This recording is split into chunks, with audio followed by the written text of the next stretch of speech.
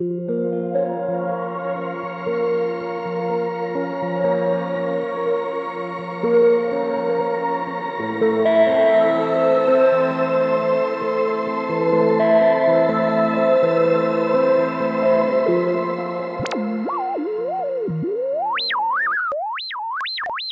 Creeps, I'm Laura, and with me I have my two amazing, fantastic co-hosts, Rick and Tanya. It's hyperbolic. Hi. Hi.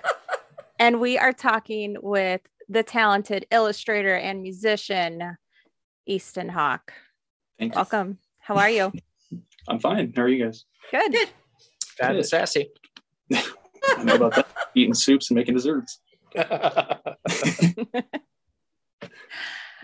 right. So Easton, why don't you tell us about yourself?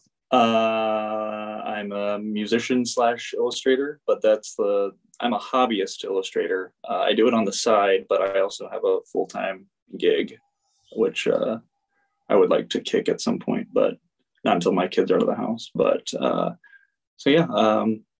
been drawing, as a kid, like everybody does, except mine came about through an ultimatum from my parents, because I would not clean up after myself, and I would leave a trail of toys, and I would pull stuff out and just leave it, and they got tired of it. So I got like a 3-strike rule, and I didn't clean my room, or I didn't, clean up after myself. So they took all of my stuff pretty much and gave me a lined paper and some pencils and pens, and just started drawing and kind of stuff. Oh, wow. Yeah. So Nice.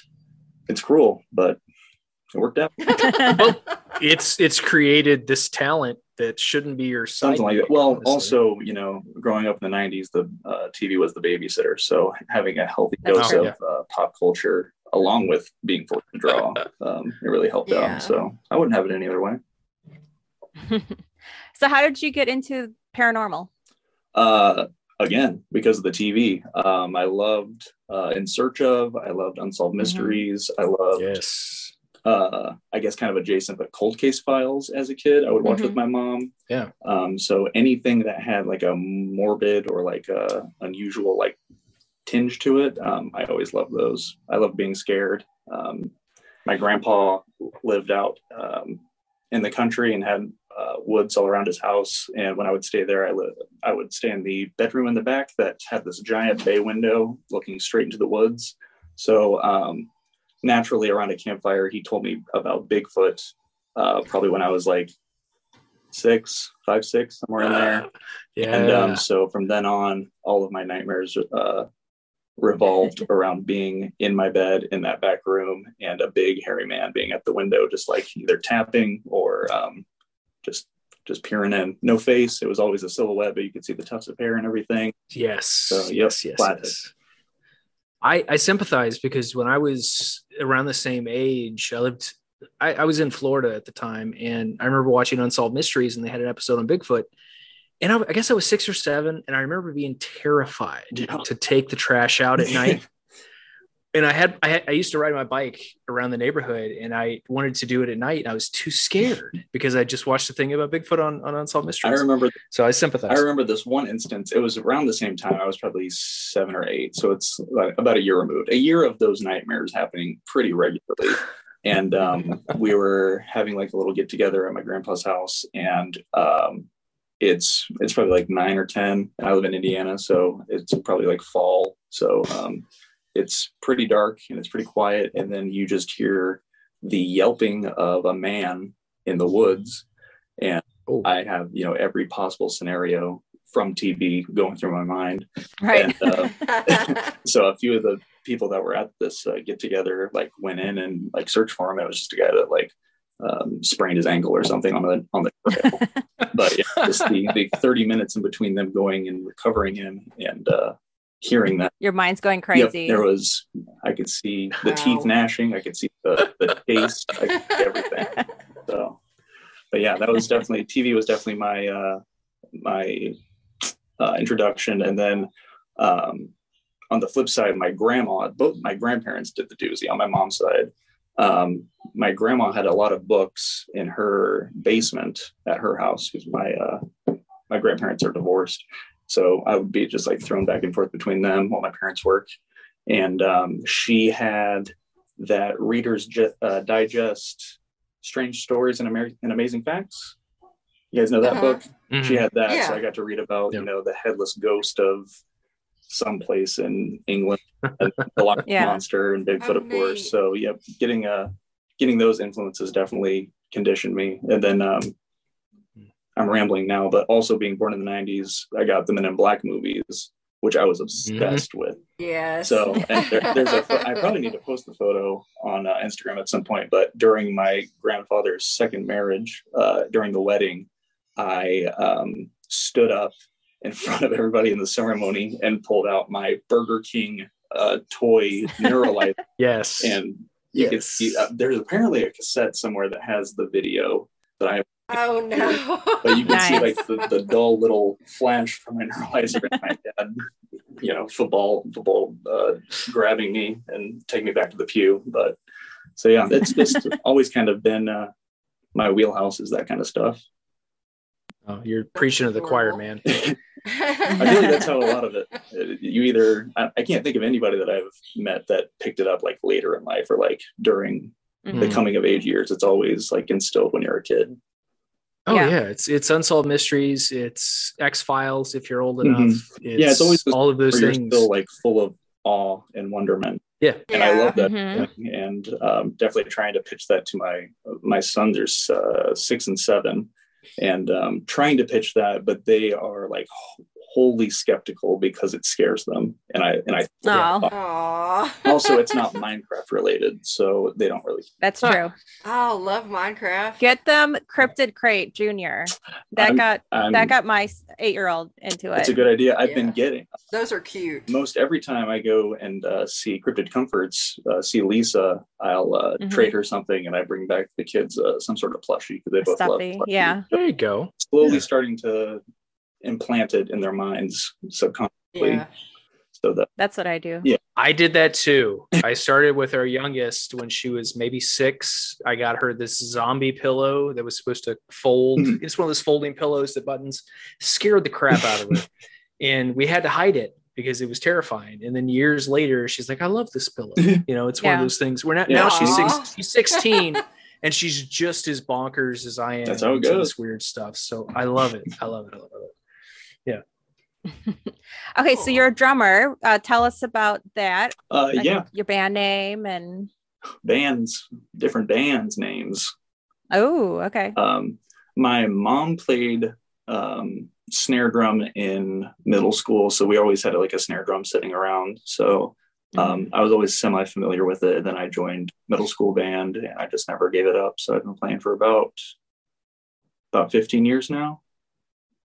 So, been playing in a bunch of local bands since I was in high school. And I've got 3 projects going at the same time, but I kind of dip in between them and try to space them out because full-time job, family, and all the cryptid events and drawing and all that stuff. So one is Tuesday Atlas, which is like Modest Mouse, brand new, nice, Me Without You type indie rock. Dormant, which is like a prog rock, post rock type thing, very mathy and twiddly guitars. It's instrumental half the time. And then Death Tax, which is like just balls to the wall, blast beats and shrieks and heavy guitars. And so I get like a nice spread through everything. Yeah, that's awesome. I learned drum kit through jazz band. So I learned everything through playing jazz songs, which is really fun. Nice. Applying that to my different projects. But yeah, love playing drums. I'm a big gearhead. So I worked at, do you guys know what Sweetwater is? Sweetwater's no. I know the beer company. Yeah, there's the beer company. And then in Fort Wayne, Indiana, there's a giant, it's like the Google of music distribution. It's a giant warehouse in Fort Wayne that it's like the largest online retailer for music stuff. It's really neat. And I worked there for a few years. So I got my fix of using that discount and getting all the gear. Yeah. So that's awesome. Yeah. Oh, there's an opening in the Foo Fighters if you're looking for another gig. Yeah, I don't know if I can keep up with those old men.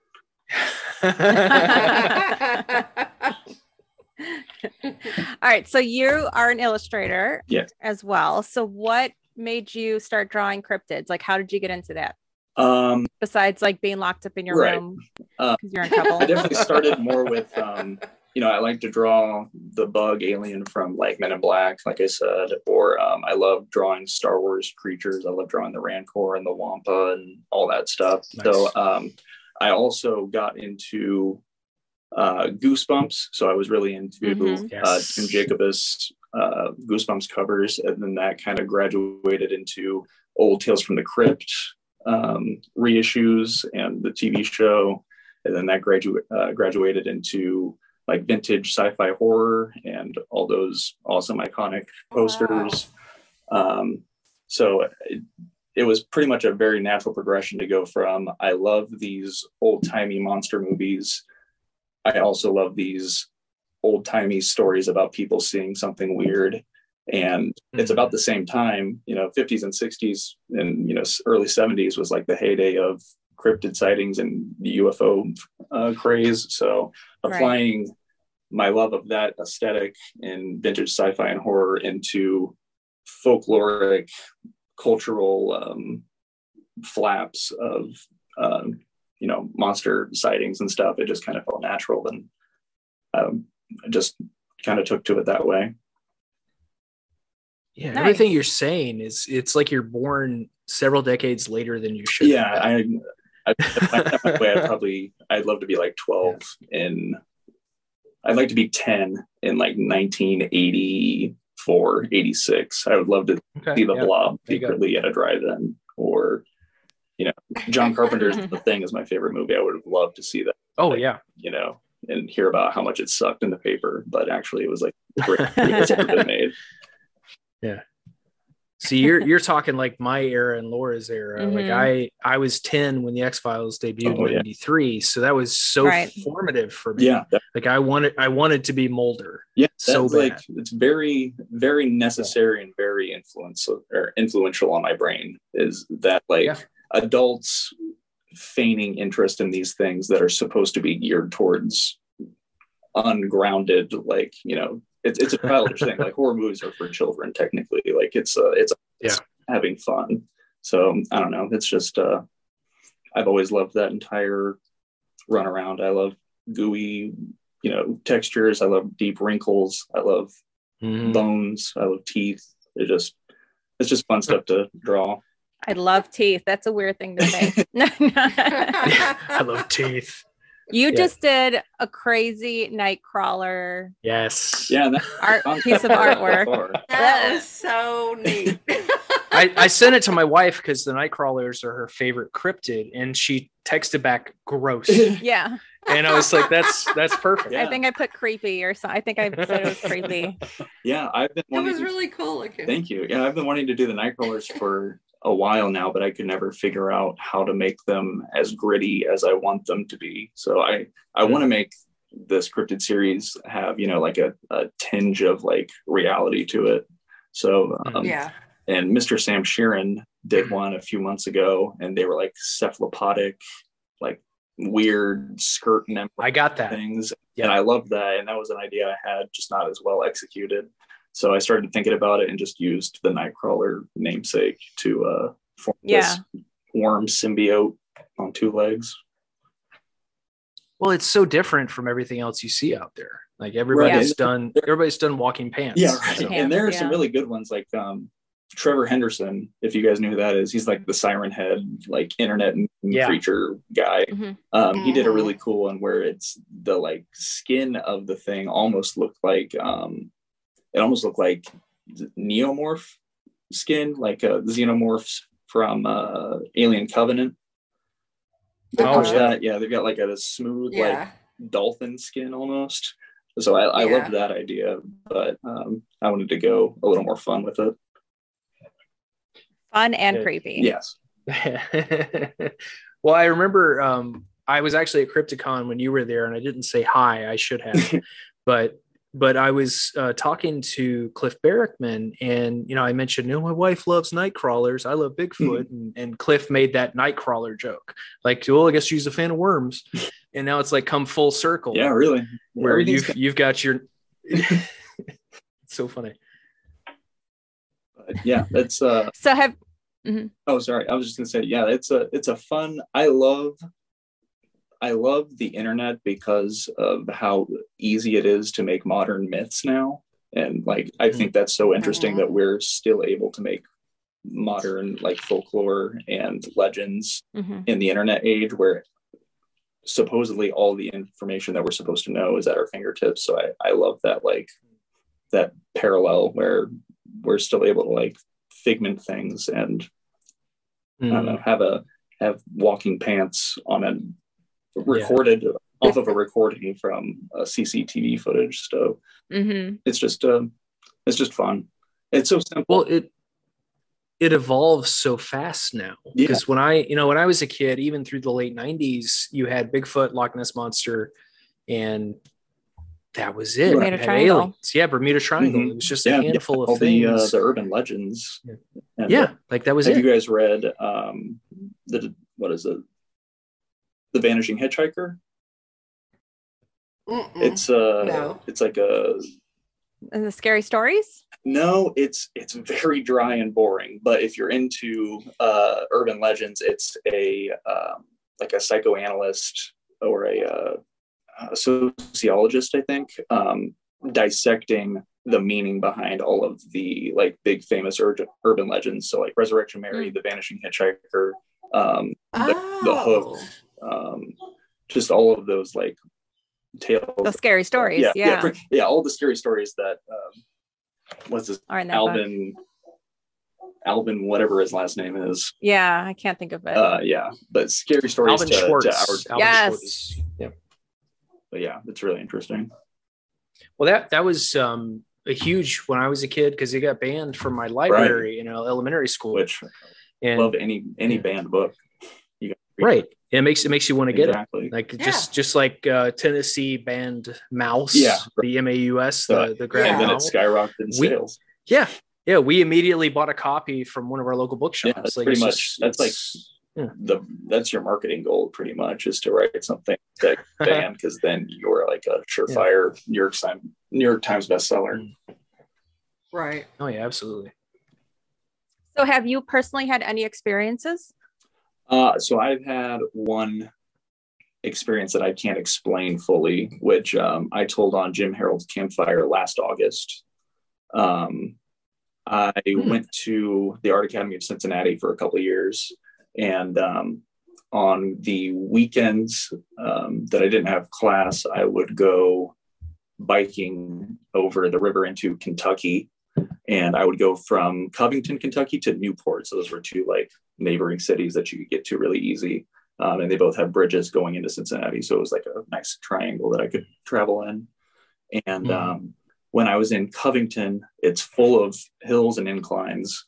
So I remember going up to a stop sign or a stoplight, because I was on the street, and coming to a complete stop, start, taking a drink of my water bottle, just looking around, waiting for this light to turn. And to my right, there was like the corner of a building, and there was a homeless man, I'm assuming, that was leaning up against it, like completely reclined with his elbow on the street or on the sidewalk.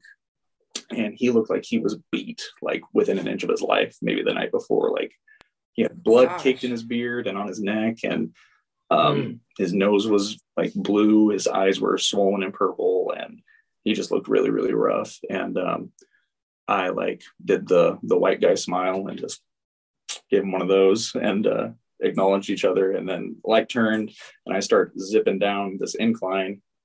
So I'm probably zipping by like 7, 8, 9 blocks in about 45 seconds, 50 seconds, somewhere in there. And I come to another stoplight, and I come to a stop, and the same guy is now across the intersection. And oh wow. he's looking at me before I look at him.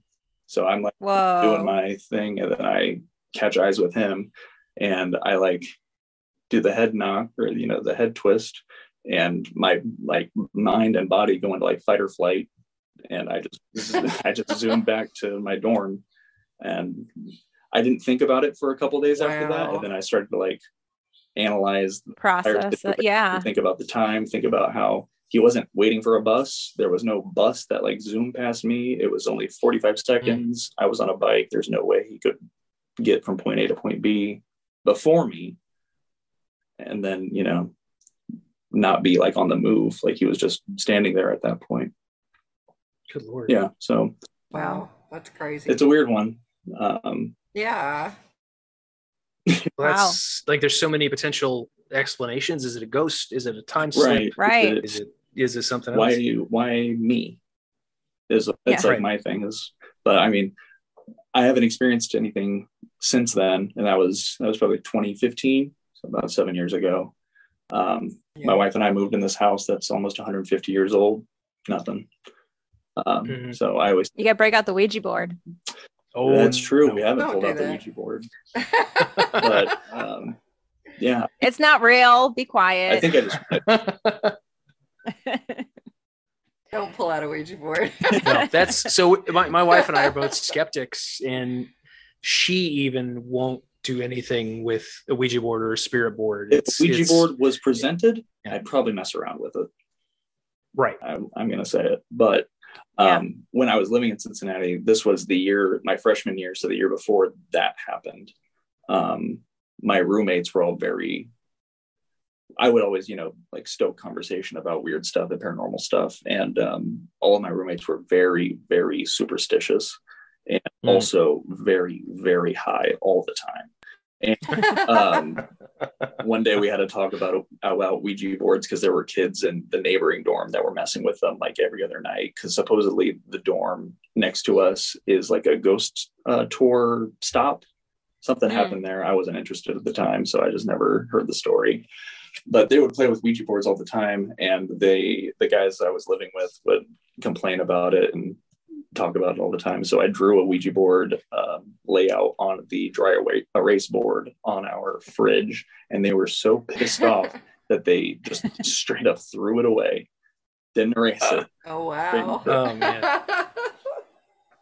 Well, it's powerful. Like it's something that me, even as not a cynic but a skeptic, I wouldn't mess with it. Yeah, it is like it is a psychological thing to a degree. Yeah. So, and if you believe in human-made experience, you're probably gonna be affected one way or another, or you're gonna find a synchronicity that points back to it, because there's a power to it if you are scared of something like that. So, but I am also a big skeptic.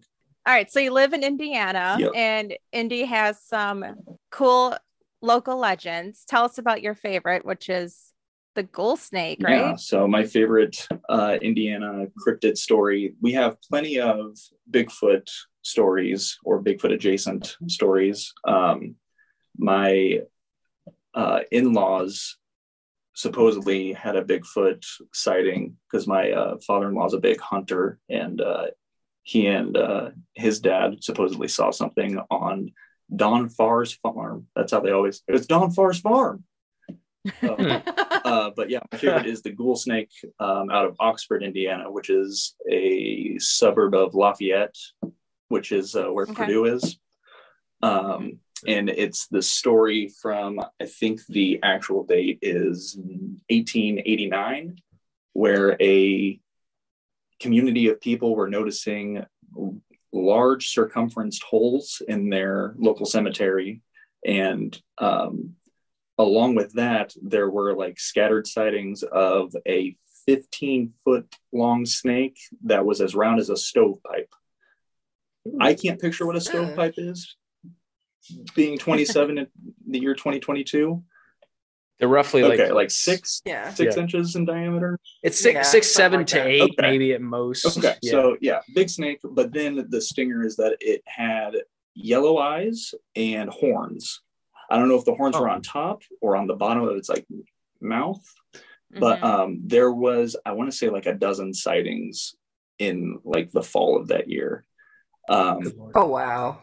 And then my favorite part of that legend is, the there were holes in the cemetery, which were leading the townspeople to assume that the snake was feeding on the corpses of the people buried in the cemetery. Of course. Yeah, of course. So, so they erected a huge mausoleum in this town of like 600, 800 people. It's a mausoleum that has absolutely no business being as big as it is for such a small town. And they pretty much just snake proofed their burying method. And supposedly still today, you will find giant holes. So I haven't been to Oxford yet, but that's definitely a stop next time I head out west. Yeah, me too. But yeah, that's just I love like one and done cryptids where there's not a sighting every few years. I love one and done, like this is the legend, and it's got a nice like tidy narrative where there's a start and a stop technically. Well, that explains your choice in art. You've got the Loveland Frogman, the Flatwoods Monster, Indescribable Octoman. Indescribable Octoman. You've got the Kentucky Hopkinsville Goblins. So it's, you know, those one and dones, and Jersey Devil. I'm going to have to add that to my collection. Yeah. Anytime. Soon. So Tanya, tell us about the oil pit squid that you were reading about. That's also a local indie legend too, and that's pretty. It's pretty recent. That's like the 90s. Yeah. It says the oil pit squid, as its name suggests, is a weird sighting of a tiny squid-like creature in oil. In 1996, workers cleaning a sludge pit in Anderson, Indiana, at the GMC Delphi interior found strange grayish-red squids of 6 to 8 inches in length swimming around toxic liquid amongst antifreeze and automobile parts. One was caught and put in a jar that was stored in a factory, but disappeared before further research was done. No more specimens were found even after the pit was cleaned and inspected. And though this sighting has baffled people for years, causing people to believe in alien spores, they could have been mutated earthworms or massive bacteria growths or possibly a hoax. In the history of it, it says that the workers cleaning the pit, pretty much the same thing, at the Delphi Interior and Lighting Plant number 9 in Anderson, Indiana, found several grayish-red tentacled creatures about 1 inch in diameter and 6 to 8 inches long, swimming in a goo of oil, antifreeze, and various other chemicals that were used to manufacture plastic car parts. Woof. So they... Yeah, my favorite part of that story is that there supposedly was like a big hush campaign from GMC. And before any like actual deep dive investigation could be done, the pits were cleaned up, and that specimen was just lost. So David Weatherly wrote in his book on Indiana cryptids, which is called Monsters at the Crossroads, I believe. He wrote about 2 things: the media circus, I'm going to say, that came through and highlighted it. And there are apparently buttons somewhere. So somebody surely has a button still, but they had GMC buttons that a factory worker made that said it came from Plant 9. Nice. Oh, wow. And then he speculates that there's probably somebody in Anderson today that has a mason jar with that little squid in their shed or in the garage. They had there is a news report that was on Reddit that's March 5th, 1997, and it says that the mayor was talking to GM about demolishing the plant completely.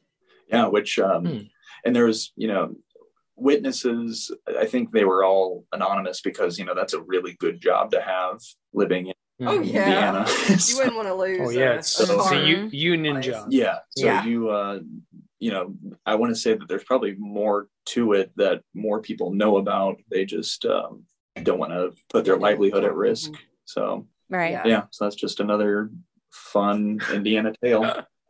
Reminds me of the 3-eyed fish from The Simpsons. Definitely. Immediately popped to mind. Yeah. Even if it was mutated earthworms, which was more likely probably, GM would want to get rid of that that because that is such an environmental issue. Yeah, big time. Yeah. That they would want to get rid of that anyway. Yeah. EPA would be all over it. Yeah. I don't know. Maybe, I guess in 97 they would have been as bad, but because that wasn't that long ago. So, yeah. But yeah, I'd say they wanted to get rid of it just for the environmental thing. Yeah, probably. And, the coming scrutiny that something like that. Yeah. So I wonder. And GM already has issues. Yeah, right. So, and it makes me wonder, there's quite a few GM plants. I wonder what factors the Indiana plant had to create something like that. Because I'm sure they all have similar operations. So probably, you'd think that all oil pits, which I'm surprised they're allowed to have could, breed or create whatever those were. Yeah. So, well, I worked at a car dealership, and the oil actually there is a sealed container that all that stuff goes into. Right. So if this was just standing open, then they could have been fined a lot of money. Which I grew up in a town called Kokomo, Indiana, which is like smack dab in the middle, right above Indy. And I remember there's a Chrysler plant there, a Delphi plant, there's something else there. But I remember it being really weird that we had like fenced off places in town that just had nothing on it. And then my parents told me about pollution and it just blew my mind that we have like more park space that we can't use for 25 years because you guys because there's crap on it or buried in it. Yeah. That's pretty bad. There's a GM plant like 10 minutes from my house. Now I'm going to go dig around and be careful. Next time we see Rick, he has like a third eye. If you know what, if my hair will grow back, I'll take it. And it's been blackened because probably they have guys that are stomping the grounds and beating whoever's moving around. Probably so. Yeah. My third eye is black. He'll come back looking like the Toxic Avenger or something. Oh, absolutely. I'm okay with that. Yeah, he was strong. You'd be really strong. Yeah, exactly. I'll take strong over handsome. Wait, are you saying you're handsome now? I'm just saying it's an option. Oh, okay. Always an option. All right, you ready for some rapid fire questions? Oh, God, yeah. All right. Why does everybody always worry about it? I know, it's so funny. Well, it puts them on the spot. Yeah, it does. Yeah. That's true. What is the last thing you watched on TV? I made my wife watch The Northman last night. Oh, yes. She hadn't seen it, so we sat through that long fucking screen time after a long work day. Whenever I hear Northman, I always think of Eric Northman. Well, it is Eric Northman. That's it. Is? Yeah, it's Alexander Skarsgård. Yeah. Really? Yeah.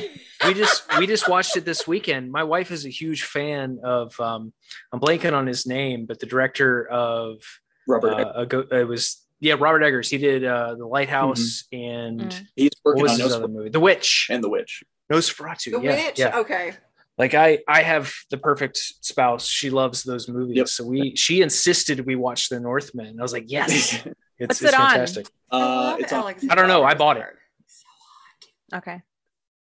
As a vampire, he was, oh my God. Yeah. No, it's an excellent movie. You'll like it. It's really good. And I didn't realize that that's the story that Shakespeare wrote Macbeth. He was inspired by to write Macbeth.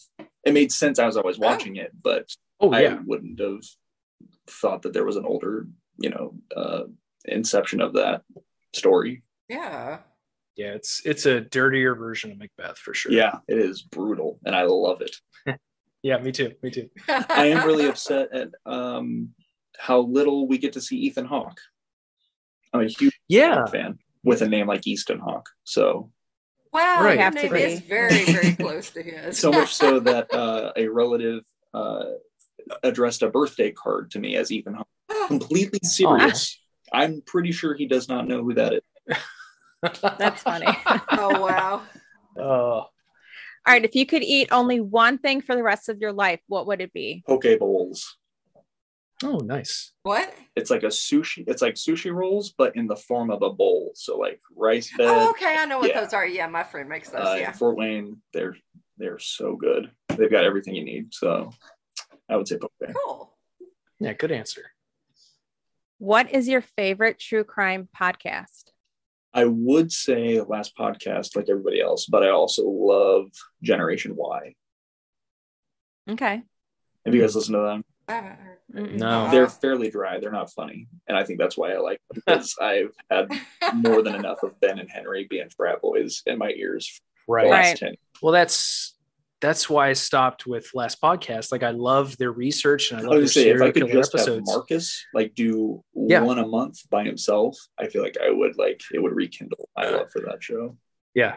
Henry Zabrowski is too much. And you know what? Ben is so funny, but he just has like a college kid way about him that it kills me half the time. I think it's smarmy. I think that's the way I would describe it. Smarmy, that's a good word. He's super smart. He has a degree in political science. Like, he's super smart, but God, does he like to dumb it down? We do too. You have to sometimes. Yeah. But yeah. We're not smarmy. We're never smart. Generation I can be does more like modern, like they'll go back to like cases from the 70s and stuff, and they'll go into some paranormal type stuff, but they do a lot of like deep cut missing persons cases or deep cut murder cases that I otherwise wouldn't have heard of. Yes. Along with the big ones. So like their episode on, what is his name? Rod Farrell. He was the vampire kid from, I think that was in the 90s, maybe late 80s. They did a really good episode on him. I think that's what hooked me. Was he the one that convinced his girlfriend to kill her parents? He started, or he joined a vampire like cult as a bored, dusty kid, and then branched away from that, as we do. Yeah, as you do. Right. And then created his own like rival vampire cult, and then he just like kept yes-anding himself to eventually traveling down to, I want to say, Florida, and murdering the parents of a girl that he was interested in. She was always talking about how much she hated them, and they were like, harsh and hurt and mellow. And he killed them, and then they made it to like New Orleans, and then they were picked up. And he was, I think he was 17 at the time, but he was tried as an adult. So I remember one of those. That was on the heels of the whole D&D is Satanism. I was going to say, I'm a huge sucker for like satanic panic bullshit. Yep. So really into that. I lived through that, y'all. It sucked. We're living through a second wave, or we're living through another iteration of it with QAnon. Yes. We just play D&D harder. Yeah. That's what we do. Do you guys read comic books? Some. Yeah. Have you guys read The Department of Truth? No. I've heard of it. Yeah. Okay. I know Mark Stores with Kryptonite was talking about it. If you loved the X-Files, you would love Department of Truth, because it takes all the X-Files-esque government body stuff and then mixes it with the Tulpa concept, and then mixes it with modern conspiracy theories, and it's so well written, and it is a perfect like storyline. Cool. I'll have to check that out. Yeah. What is your favorite breakfast food? I'm pretty standard. I like eggs and hash browns and bacon. How do you like your eggs? Over easy. That was the correct answer. Yep. All right, toilet paper, over or under? Over. Correct answer. Yes, very correct answer. There's only one person, like Laura said, that has done that under. Well, the patent for toilet paper shows it going over. Well, it makes more sense, because if it's under, it'll yank all the way across the room. I'm not being violent with the toilet paper, but it's made to go over. Yeah, if it goes over, it naturally makes a lip for you to grab. If it's against something on if the it's under, you have to like like scrape your hand and your knuckles against whatever the holder is against. It just doesn't make any damn sense, and I'm tired of pretending that it does. No, it doesn't. I'm glad you're standing up for this subject. I'll start yelling. You have to take a stand sometime. Do you prefer texting or talking? Texting. Also the correct answer. Yeah, at this point, I've had an iPhone for who knows how long. At this point, I don't have to look, and I can like just do the old like let my thumb dance around, and I don't have to think about it. So I would much rather do that than suffer through a phone call that I'm trying to get out of from the get-go. Oh, phone call is an inconvenience. Oh, texting is and if you can't text it, we have voice memos. You can send me a snippet of what you're trying to convey, and I can send it. I would rather do that than have the tit for tat. You can have a whole conversation that way, and you don't have to have like these little pauses and how's the weather. Right. And the chit chat. Yeah. Your conversation in little snippets. Jesus. Yeah. All right, Rick or Tanya, do you guys have any questions for him? Ooh. Yes, I have one. Go for it. Yeah. No, you first. If you had to see something, would it be a ghost, an alien, or a cryptid? Definitely a cryptid. Why? Well, actually, now that I think about it, I feel like alien would probably. Well, I'm going to go alien. I take it back. I rescind. I'm going to say alien, just because. I don't think there's any like religious like connotations with aliens, whereas a ghost, there, you know, you can skew it into a religious doctrine. That's true. I would say alien just because of I feel like there's a little more what if with an alien than a cryptid. A cryptid I could kind of write off as with like the oil pits slugs or wigs as a fluke, but an alien. Plus, intelligence-wise, I would say alien would be right. Yeah. Well, it's more impactful. It affects everything we do. If we discover there's a Bigfoot, that's really cool and awesome. We've been on the trail of Bigfoot for centuries. So whereas I feel like I only have a taste of what modern like alien ufology would be, from the 40s to today. So I don't know. I feel like seeing a Yeti or seeing a cryptid wouldn't shift my paradigm as much as seeing an alien would. Absolutely. Yeah. I think that was my answer. Yeah. I think when we all talked about it, that was my answer. Yeah, I think, UFOs. Yeah. We get it, Rick. You like him. Okay. I do like Easton. That's why I'm here. And I want to say, I just told my wife who I was talking to, she's like, oh, I like him. So I wanted to tell you that. So you have fans. Yeah. Even a lot of fans. Easton is living my nightmare right now because he is sitting in a room that has gotten darker and darker. And it's a creepy attic that he's in. Yeah, and there's and he's sitting to the side, and all some big ghoulie monster needs to come up beside him. I take it back. We did have two strange things happen since we started living here. One is not that strange, but still kind of strange. The milk was on top of the fridge, and my wife would do that. Yeah, it's gonna be. That's okay. My wife would put milk on top of the fridge, and I certainly wouldn't put on top of the fridge. So I don't know how that got there. I'm going to count that as kids probably aren't tall enough. No, absolutely not. Or have the the ambition to put a on top of the fridge.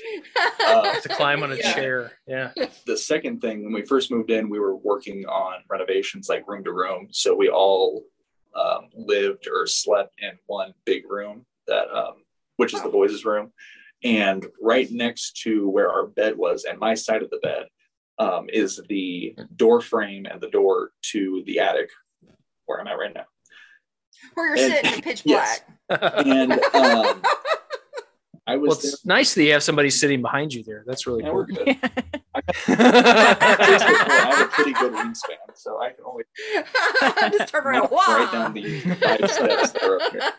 But I was getting ready one day next to the bed, and we had been sleeping like this for I want to say a month and a half at that point. And out of nowhere, I noticed that there's like a straight up drywall nail sticking out next to my side of the bed. Like there's like 3 or 4 inches of just big, thick drywall nail. And surely my bumbling ass would have brushed against it. I would have gotten clipped by it, something. But one day, my wife was sitting on the bed next to me, and I was like, have you ever seen this before? Where did this come from? Wow. So yeah, I would say that's something. I'm right. You have to. I want to. Well, yeah, if you're like my wife and I, we explain that stuff away. Like it's, so I get it. I totally understand. It's like, oh, it's just a nail sticking out. It's fine. Rick, did you have any other questions for us? I did. So you just came out with your Jersey Devil, which I will get. You're working on your Nightcrawler. Yeah. What is your next cryptid you have lined up? After Nightcrawler, I feel like it's owed that I do the Snallygaster for. Nice. So that will probably be next. I want to start to get more into like just weirder phenomena. So I really want to do like a Grinning Man. I've had an idea to do a Goosebumps cover ripoff, but with the Black-Eyed Children. Oh, I like that. Yeah. That'd be cool. Yeah. So I think that'll be more towards Halloween. But I've been doing a lot more commissions than I want to. So it's kind of slowed down. But I think Snallygaster will probably be next. Nice. It's a good choice. Yeah. It's your one and done thing almost. So right. That's perfect. So. Is that it? I think that's it. Do you have anything else? All I got. Yeah, that's all I got. All right. I'm just waiting for a ghost to pop up. Yeah. For coming on the show and talking with us. Yeah, it's been rad. Yeah, tell us where people can find you, what events you're going to be at. I mostly operate through Instagram, so it's at Easton Hawk Illustration, because I couldn't figure out like a funny or a good name, so it's just Easton Hawk Illustration. My Reddit is u/Diaper Feast, which is a Tim and Eric reference. Great job. Oh my gosh. You can find my Facebook page, but I have like just let that thing die. So that's Easton Hawk Art, which is also kind of confusing. So it's probably good that I don't use it. And then my Etsy is Easton Hawk Art. Events. I just got back from the Kecksburg UFO Fest over the weekend. I heard that was amazing. It was a good turnout. I am blown away. Though it makes sense because Kecksburg is like a village, so it's like a full-on town event. Like everybody is there. So, but yeah, it's really cool. I also like that it's 3 days long. So I was only there for Saturday and part of Sunday. But it kicks off Friday night and then goes all the way till like 9 p.m. on Sunday. So that's really cool. Wow. But I'm really looking forward to that one next year. I will be at Cryptid Bash in Morgantown, West Virginia. That's put on by the Moth Boys podcast. Mm-hmm. So that's August 6th. So Saturday. It's from, I want to say 11 to 7. Last year was the first one, and it was mind-blowing. That was also my first event that I've vended at, and it was incredible. So I'm really excited to see what they're doing this year. Not vending at Mothman Festival because of their back date. You know, they canceled the last 2 years, so it's everybody that was signed up 2 years ago is in line or set to do it this year. And I just started doing this body of work last year. Being a musician, I was doing a lot of show flyers and album art and t-shirt designs for bands and everything, and then the pandemic hit and music stopped, and I was able to slow down and finally work on stuff that I've been putting off for a long time. So which apparently was like the perfect time to get in, because I feel like there's a weird like resurgence, and like especially Mothman, I feel like during the pandemic out of nowhere, Mothman's like a trending figure. So that's awesome. Besides that, I'm doing Folklore Fest, which I think this is the second year for that also. It's in Huntington. It's in New Jersey? It's in Huntington County, West Virginia. That's October 1st. That's technically like their town's Halloween festival, but they're like pulling the cryptid stuff to it. So it looks like it's going to be a lot of fun. And that's then, just south of Point Pleasant, isn't it? Huntington? I'm not sure. I haven't really looked it up yet. I just scheduled it. Okay. That on my part. But and then after that is CryptidCon in Lexington, November. Nice. And last year was insane. So I'm really excited for this year too. Yeah. Are you going to be at Monster Fest? Oh, yes. Monsters? And next year I'll be at Monster Fest, which we will too. Us too. Wait for that. Yeah, that's I'm excited. Gonna be fun. Yeah, the lineup there is very cool. Yeah, I'm really excited to meet the Astonishing Legends guys and Jim Harrell. Yeah. We met them. Oh, really? Mm-hmm. Rick and I did. Yeah, yes. Scott and Forrest are super cool. Like they're down to earth, very nice, very personable. Yeah, I've been listening to them long enough that I don't know how I'm going to act. They broke Rick fanboy. They broke. I did fan. I fangirled. You have to. No. He fangirled big time. They did break my brain like 2 years ago when they started doing the Patreon stuff for forever and ever. Like I've seen photos of them, but listening to their voices, I thought they were switched. I thought Scott's voice was Forrest. Forrest's voice was Scott's. And I couldn't tell because I know they were editors or like video editor guys. So I didn't know if they had like purposely switched their voices or if that's for real. So, Scott's like 6'6" and he sounds right. So they definitely sound switched. I'm going to confirm this in person in Canton, Ohio in June of next year, and I'm going to see the voice leave their mouths. Leave their face. And then I can probably trust again. Yeah. That's what it is. That's what all your counseling is pointing to. Address it head on. Yeah, exactly. That's cool.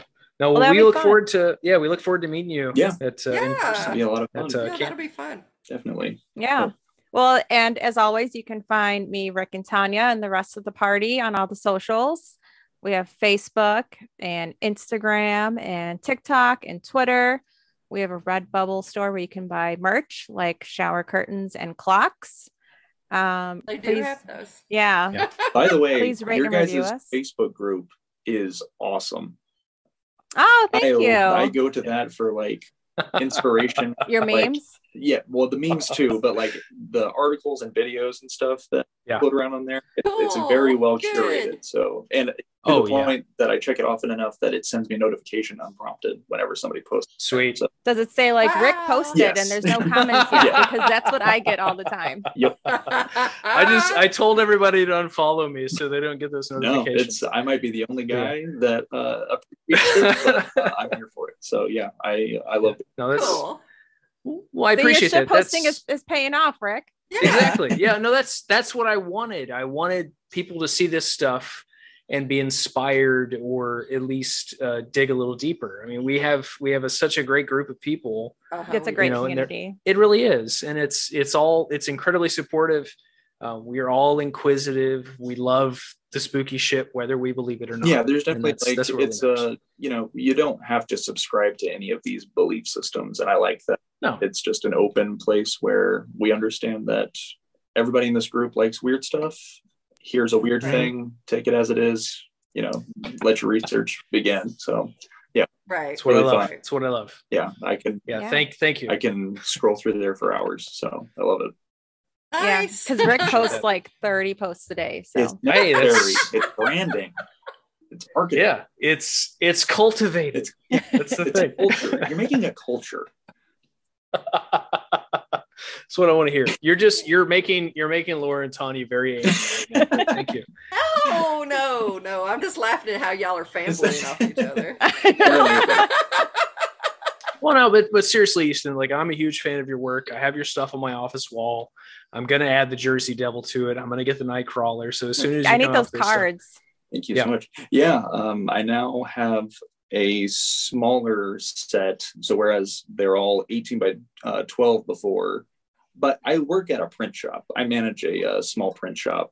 Oh, okay. So I get to do all my printing. So that's so cool. I get to mess around with stuff like that. Printing's expensive. Oh yeah, big time. So I hit the jackpot. But so I did them at half size, so you can buy all 8 of. Well, there's 7 designs that are mine completely. And then the 8th one is a movie poster I did for a Bigfoot movie coming out called Strand. Oh yeah. Which is debuting at Horror Hound, and apparently has already like drummed up a ton of award nominations. I saw. Wow. Nice. But yeah, you can buy all 8 posters I've done so far for $40. Ah, Oh, that's a I'm fantastic gonna deal. do it. And then actually, Got 3 sales tonight. they actually got picked up by Cryptid Crate. So between cool. now and next Friday, before I leave for Cryptid Bash, I am printing a ton to hand off at Cryptid Bash. 495 or something like that, wasn't it? Because we had stickers in it. Yep. So, but I really appreciate it. That's so awesome. it's fun, and I like feeling like I'm accomplishing something here and there. So hopefully I don't. Well, you've definitely made a name for yourself. Yeah, that's the thing with the cryptid community. We're all very supportive of each other. Which going from like I tried to dive into like the comic artist community, and there's like so much one-upsmanship and like competition and stuff, and then falling into this like niche, everybody like gasses everybody up, and I genuinely like love everybody that I see at all these events all the time. I love Danner and Conjure Dust. I love Jonathan Dodd, Jeff with Strangeology, the Moth Boys, obviously, like everybody that I see at all these events, like they're very good friends at this point, and it's because we are constantly like just working off of each other, it feels like. So especially, you know, I'll send stuff to Jonathan all the time and try to get his input, because that guy is like, he is like a full-on like fine artist, and me being a dumb illustrator, I always ask him for like lighting suggestions, and I don't know, it's just really nice to like be legitimately a fan of your like colleagues. So especially going in music, I definitely feel that there are definitely bands that I play with a lot that I legitimately like listen to, but it's just different with this type of creative community. It's a lot of fun.